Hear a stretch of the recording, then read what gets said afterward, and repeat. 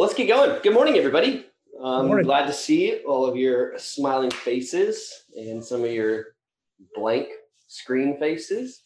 Yeah, we decided to do this again over Zoom just because we figured a lot of people would either be still out for Thanksgiving or coming back from Thanksgiving, and we wanted to make sure that you weren't bringing anything back with you. So plan most likely is to meet again next week in person if we can, if it's not freezing cold, raining, all that good stuff. But, just kind of play by ear for now. So, yeah, welcome back. And we have only probably about 3 weeks, I think, left, maybe 2. I can't remember exactly. Leslie, can you speak to that? We have 2 weeks left or 3 before we break? And we will break the 27th and the 3rd. Okay, 27th. And we've still probably got 4. Okay, so yeah, okay, cool. Take a break like we normally do over the Christmas break. Yeah. So we are going to start this morning with a worship activity that I put online for you on the Facebook page and failed to get that to Josh so we could put on the newsletter. So I apologize to all of you anti-Facebookers. But I want to play this song, and then kind of while you're thinking about the 3 prompts that we've been giving every week, the first one being, what does this say about God's heart? What is this, what might he be saying to me or to the church? And then kind of writing up or thinking through a response to that. So we're going to listen to the song that was written by Rhett Hayes, one of our campus pastors for Focus, and performed by Pico Dickinson, one of our worship leaders. I don't remember where he does worship stuff right now, if it's Wiley or Plano or what. I just want you to kind of think through that. And so after probably about, I would say probably 3 minutes or so, I'll come back and kind of share with you some of my thoughts on it, and then we'll split up sort of randomly, and then we can do the assignment together. And I just want to remind you again that this is a worship activity, and so it's not so much just a discussion as much as an opportunity to go to God and focus on God and pray in response or share something in response that really is directed at God. Cool. So yeah, I think Grant is going to handle the audio there. And so you can be writing down those 3 things if you want. We'll post those in the chat, those 3 questions. And then I'll let Grant take it away.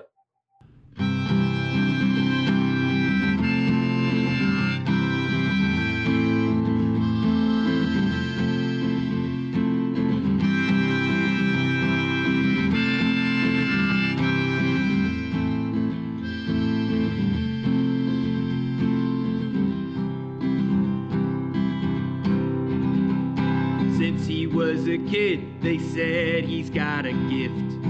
Whatever he said, it just seemed to stick. He debated the best, and he never slipped. That man's a king. He stood his ground when others fled. Demons and men have evaded him yet.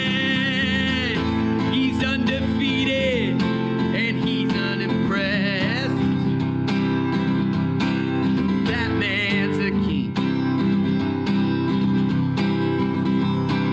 He brought in the crowds and they left amazed. He forgave a man and the people praised him. They paved the way and said he'd bring change. That man's a king.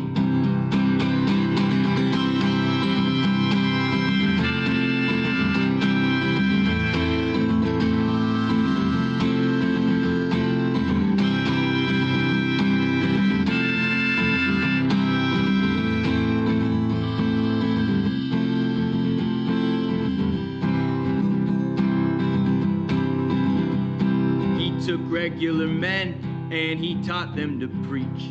cleansed the demon possessed, made them his media team. He took widows and kids, made them famous, it seems. That man's a king. He's got hospital hands and speaks miracle words. He'll help you to see if you've been blind from birth. He'll help you to walk when they say that you're cursed. That man's a king. He announced his own entrance with a star in the sky, turned storms into memories while still sleepy-eyed. He walked on the water, was just passing by. That man's a king.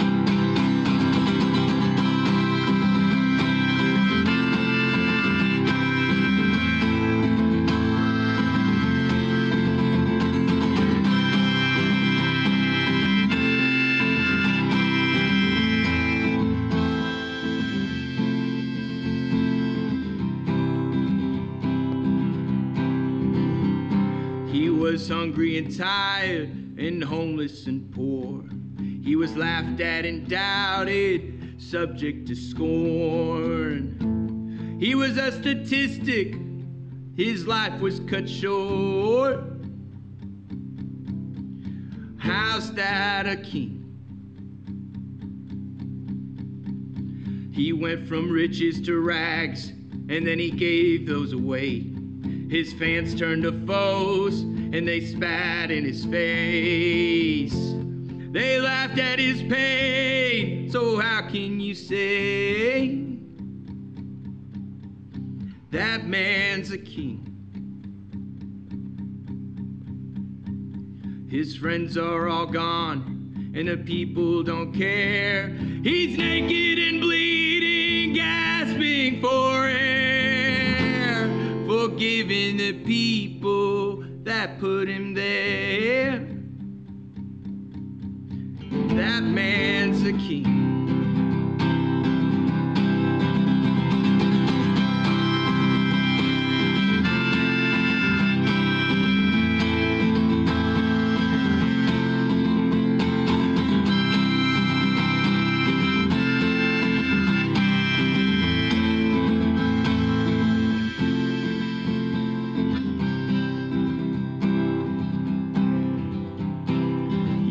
To his own, and they played all their cards. He showed that he's perfect, we tore him apart.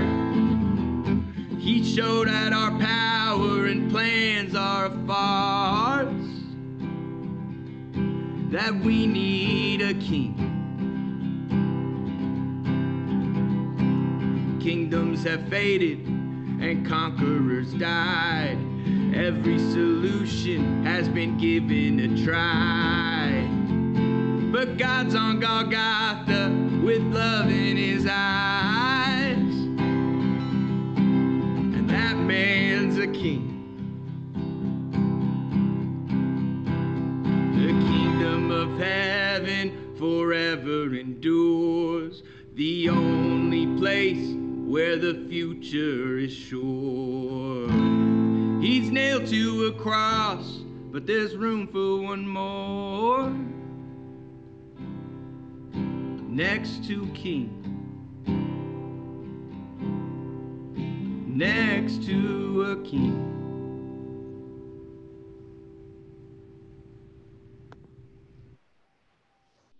So Grant, you can share that picture still if you want, and the questions. We're going to take about 3 or 4 minutes here and let you guys kind of on your own think through your response to some of those questions.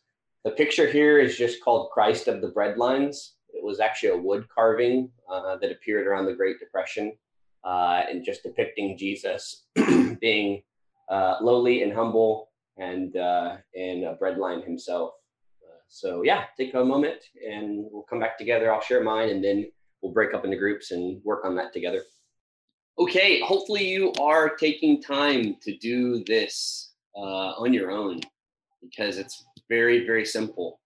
And you have the ability to to be looking at things and to be contributing. And as next semester we build on this and actually have sort of a pre-planned liturgy of worship where we're actually going through aspects of the gospel story, creation, fall, and incarnation.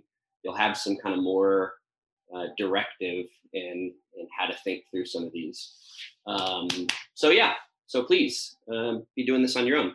I want to share just mine real quick before we move into just a very, very, very short sermon and another kind of sharing thing, which we'll all part from at the end. But, obviously this, I think, song is straight from scripture. I mean, it's just basically talking about events in Jesus's life and how, the world was really unprepared in its religious understanding. Even the Jews who were supposed to be the most prepared, they weren't prepared for the kind of king that Jesus ultimately is. And I think we're not prepared often for the kind of king that Jesus is. At least that's not how we think about it in terms of our life. He was perfect, skilled, political, but at the same time pathetic and poor. And I think the key thing is at the same time. It's not like there's this story of Jesus grew up, hard luck, and then, rose to fame. And we like those stories. Those are great because then, they move out of where they were and into where we all think they should be. But Jesus was simultaneously these things. And if anything, went backwards in terms of what we think of as a king and where he ought to be, from at least having some followers at the beginning to having no one at the end during his life. And that's just the king that we serve. And that's just so hard to accept for me. Very, very hard to accept. But it tells me about God's heart that that's who God is. All of these passages about the poor and the lowly and caring for them, he cares because that's a part of who he is. He's the humble God, the lowly God, the poor God, the God that can easily be seen as pathetic from our, vantage point. And so I think, what is he saying to me? What is he saying to the church in this? To me, it's just, if you're all in on this, you better stop pretending that your strength is what defines you. At least that's the message that I got. It's so easy for me to think of my strength as what I got. My weakness means almost nothing to me. I'd rather rid myself of it than consider it at all being a part of who I am. The whole idea that we should boast in our weakness from Paul, like, is that a joke? It's such a strange statement to make. So yeah, it's weird. And so I think that whole idea that we in, Christ's kingship are being turned into people who can embrace both the strengths and strong parts of life and the really low parts of life, but we're not growing out of that, we're growing into it, is really important to me. So I wrote a prayer, and I'm just going to read the prayer, and then we'll move on to the sermon stuff. God, my strength is what I got. My weaknesses mean very little. What does it mean that I should boast in my weakness? Is that a joke? You're saying you want to use my weakness and not my strength. Do you intend to trick me, destroy me? How would I ever believe such a stupid thing unless I was sure you were good and you were wise? Are you good? Are you wise? Help me see and believe that you are good and that you are wise. All right. So I want to talk today about identity still. We've got about 2 more sermons in this part of our series. If you're kind of catching up with us or forgot, we're just talking about the basics of Christianity. We've talked about the community. We've talked about Jesus himself, and now we're talking about our identity. And I just have 3 really, really, really short ideas today, and then I want us to break up at the end to put this in practical terms. So the sermon title today is "It Should Be Hard to Be a Christian." All right? It should be hard to be a Christian. So as you are listening to these 3 points, make record of one that you particularly identify with or want to kind of explore, because at the end of this really short deal, we're going to split up into these 3 groups, and you'll have a chance to work with other people on this topic for about 10 minutes, and that's how we'll break. All right? So the first point is we aren't called to just sacrifice. We're called to live a selfless life. Okay? Not called to just sacrifice. We're called to live a selfless life. Sacrifice meaning sort of an act. Selfless life is, a lifestyle, right? The second one is we can't get away with half-hearted commitment. So we can't get away with half-hearted commitment. And these are all three things that I think are part of why it is so hard to be a Christian, because it's very easy to get away with these things apart from Christianity or apart from really following Jesus. It's easy to just sort of be half-hearted in our commitment towards things. It's easy to just do good things from moment to moment, but not actually live a very good lifestyle, right? And then the last one is we don't get to be good by popular opinion. Okay? We don't get to be good by popular opinion. So those are the three. As we talk about each one of these very quickly and briefly, you can decide which one you feel like would be a good one for you to either listen or participate in our kind of final group type thing. So I want to share with you just three pretty short scriptures. The first one, we aren't called to just sacrifice. We're called to live a selfless life. You go to Hosea 6:4-6. And all three of these are really popular scriptures, but I really wanted to contextualize them a little bit because I think that they're brought out a lot of times from their place in scripture and then just talked about, but without any kind of context to them. So Hosea 6:4-6. And this is a quote that Jesus uses quite a bit in his ministry. And certainly a main theme in the Old Testament from the prophets, chiding Israel for their lack of, doing good in the community and to the people of God. So it just says, what can I do with you, Ephraim? What can I do with you, Judah? This is just northern, southern kingdom. Your love is like the morning mist, like the early dew that disappears. Therefore, I cut you in pieces with my prophets. I killed you with the words of my mouth. Then my judgments go forth like the sun. For I desire mercy, not sacrifice, an acknowledgement of God rather than burnt offerings. Okay, two ways I think that we get convinced that we're good without God is looking to our past and the things that we've done as a sign that, hey, we're good. We don't really need to be sort of continually living in a relationship with God, or we obviously don't phrase it like that, but we tend to look back on and rest on our laurels. Well, at one point I was really spiritual. At one point I was really close to God, and so that's sort of going to like get me enough heaven points to be okay now, even though I don't feel close or I'm not really doing anything. I think another one, if that one doesn't apply, is that we sort of live from one good moment to the next, sort of one good event thing that we did right. And this could be as small as treating someone right. It could be as big as, sort of making a big decision that we think is for God. And we live from moment to moment without really considering all of the different moments and small moments in between. And guys, this is basically just the same kind of lifestyle that, pre-Christ Jewish person could get away with living. They would go out, do their sacrifices, and then forget about God in between all of the things that they were doing.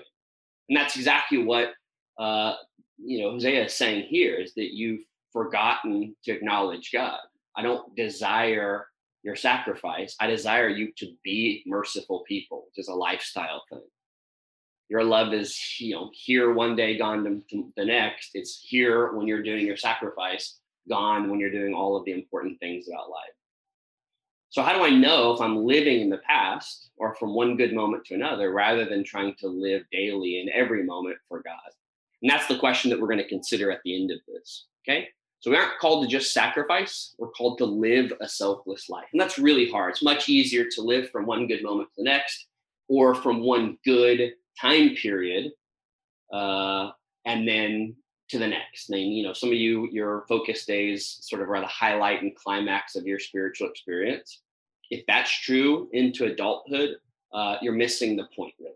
Okay, you're wanting to build on that foundation, right? And that's important. So the next one is we can't get away with half-hearted commitment. So again, all of these go back to this idea that this is why it's hard to be a Christian, or at least 3 reasons why it's hard to be a Christian. Okay? So we can't get away with half-hearted commitment. Revelation 3 is where we'll go to for that. And this is, again, a popular statement, but often not contextualized. So 3:14-18. To the angel of the church in Laodicea, write, these are the words of the Amen, the faithful and true witness, the ruler of God's creation. I know your deeds, that you're neither cold nor hot. I wish you were either one or the other. So because you're lukewarm, neither hot nor cold, I'm about to spit you out of my mouth. You say I'm rich, I've acquired wealth and do not need a thing, but you don't realize you're wretched, pitiful, poor, blind, and naked. I counsel you to buy from me gold refined in fire, so you can become rich, and white clothes to wear, so you can cover your shameful nakedness, and salve to put on your eyes, so you can see.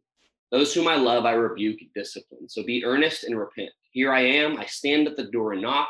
If anyone hears my voice and opens the door, I will come in and eat with that person and they with me. So can't get away with half-hearted commitment. This one I think is pretty simple, and most of us understand this. I think the harder part is trying to apply it in our own life. I will say that there's a reason in this scripture that wealth is talked about, because I think pursuit of wealth in particular is one of the things that breeds complacency in our commitment to Christ.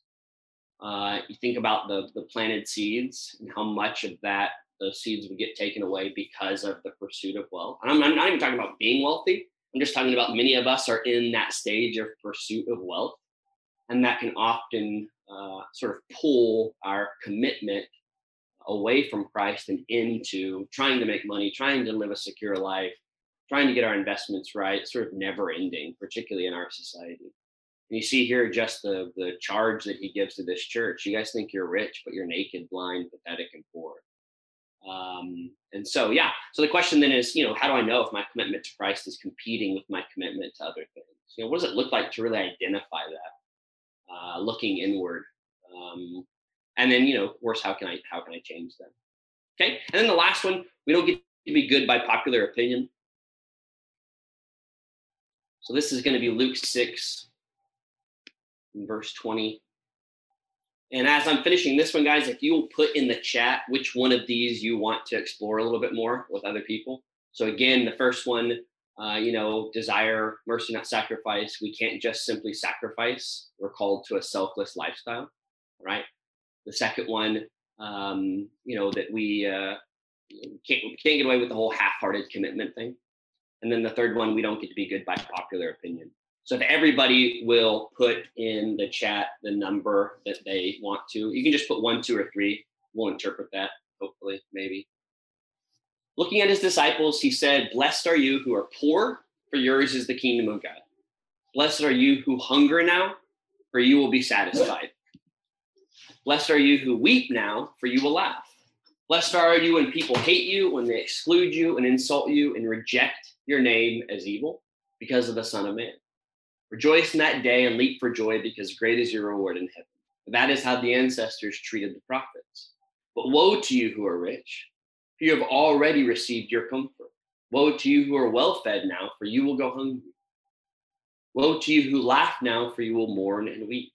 Woe to you when everyone speaks well of you, for that is how the ancestors treated the false prophets.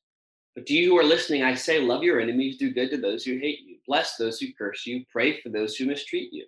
Someone slaps you on one cheek, turn to them the other also. Someone takes your coat, do not withhold your shirt from them. Give to everyone who asks, and if anyone takes what belongs to you, do not demand it back. Do to others as you would have them do unto you. If you love those who love you, what credit is that? Even sinners love those who love them. But if you do good to those who are, if you do good to those who are good to you, what credit is that to you? Even sinners do that. And if you lend to those from whom you expect repayment, what credit is that to you? Even sinners lend to sinners, expecting to be repaid in full. But love your enemies, do good to them, and lend to them without expecting to get anything back.